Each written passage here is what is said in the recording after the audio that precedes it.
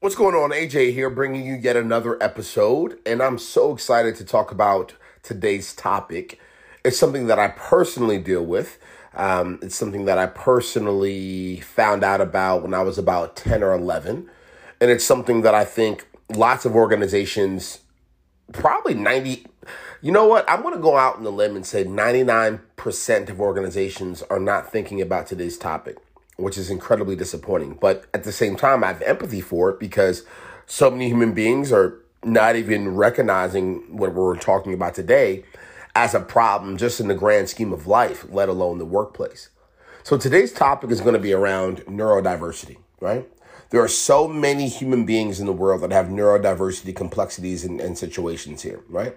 So many folks that are potentially, autistic and on the spectrum. So many folks have social anxiety disorders. So many folks have ADHD and ADD. So many folks have autism. There are so many folks in the world of work today that are totally qualified to have jobs and at the manager level, the C-suite level, the director level, the executive level, whatever the case is going to be, that, again, are neurodiverse. They are a bit different than your quote unquote typical employee within the workplace.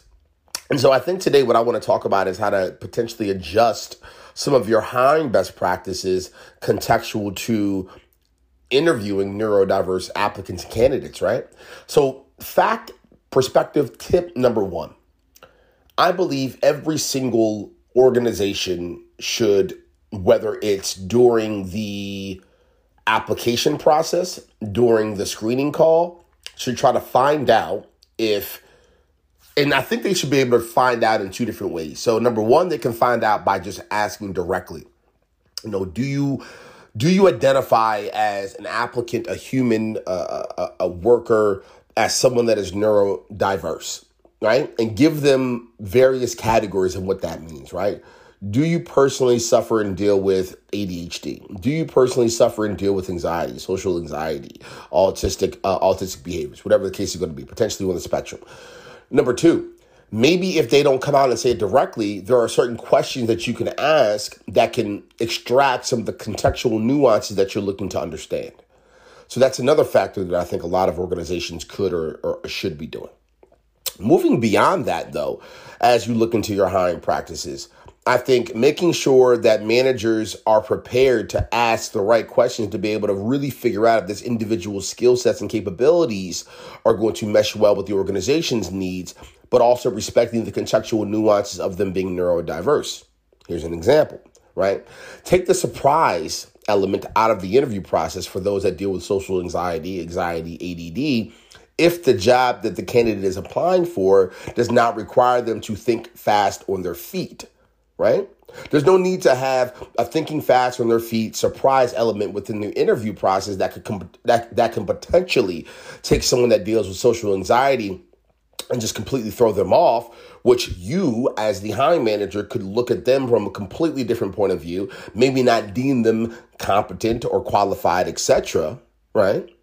Take that out of the process if the job itself does not require that skill set. It makes no sense. There are so many organizations today that are turning down completely qualified individuals because they haven't gained, and when I say they, I'm talking about the applicant haven't gained the overall interviewing system and process. It is a game. Let's just be really real with it. I heard a quote one day from someone that I really respected. This individual said, if someone is great at interviewing, that means they had a lot of practice. If they had a lot of practice, that means they probably haven't held down a great job, or they're just a great actor. And if they're a great actor or haven't held down a great job, that means they've been spending their time interviewing, acting, practicing, getting their ducks in a row from an interviewing perspective, and not actually keeping busy and working on their craft and being a practitioner.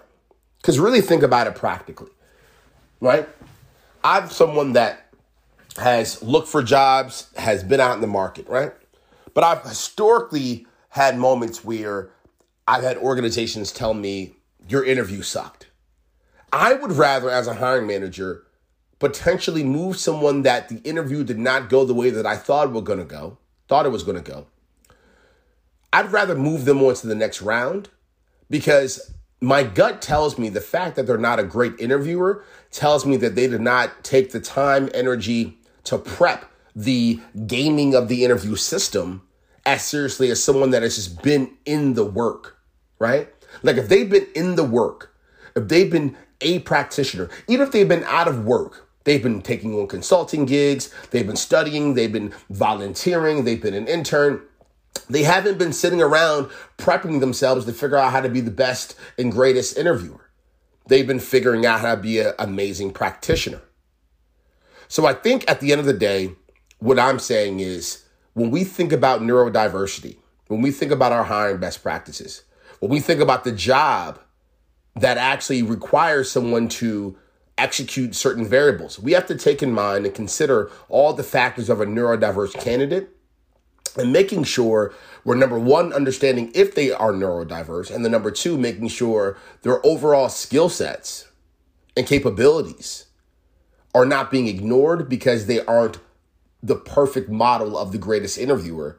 But we have to make sure that their background, their skill sets, their ability, the way they actually want to go through the interview, which can behoove and make them comfortable, actually connects to what we need for the job and actually connects what will make them most comfortable moving forward throughout the interview process. So I wanted to share this because I personally deal with ADD. I have since I was 10 years old.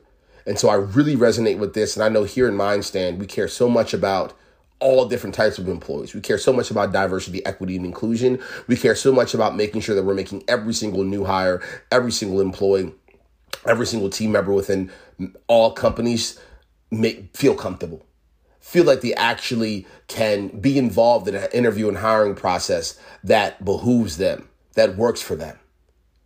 Too many companies, again, I'll make this last statement and get out of here.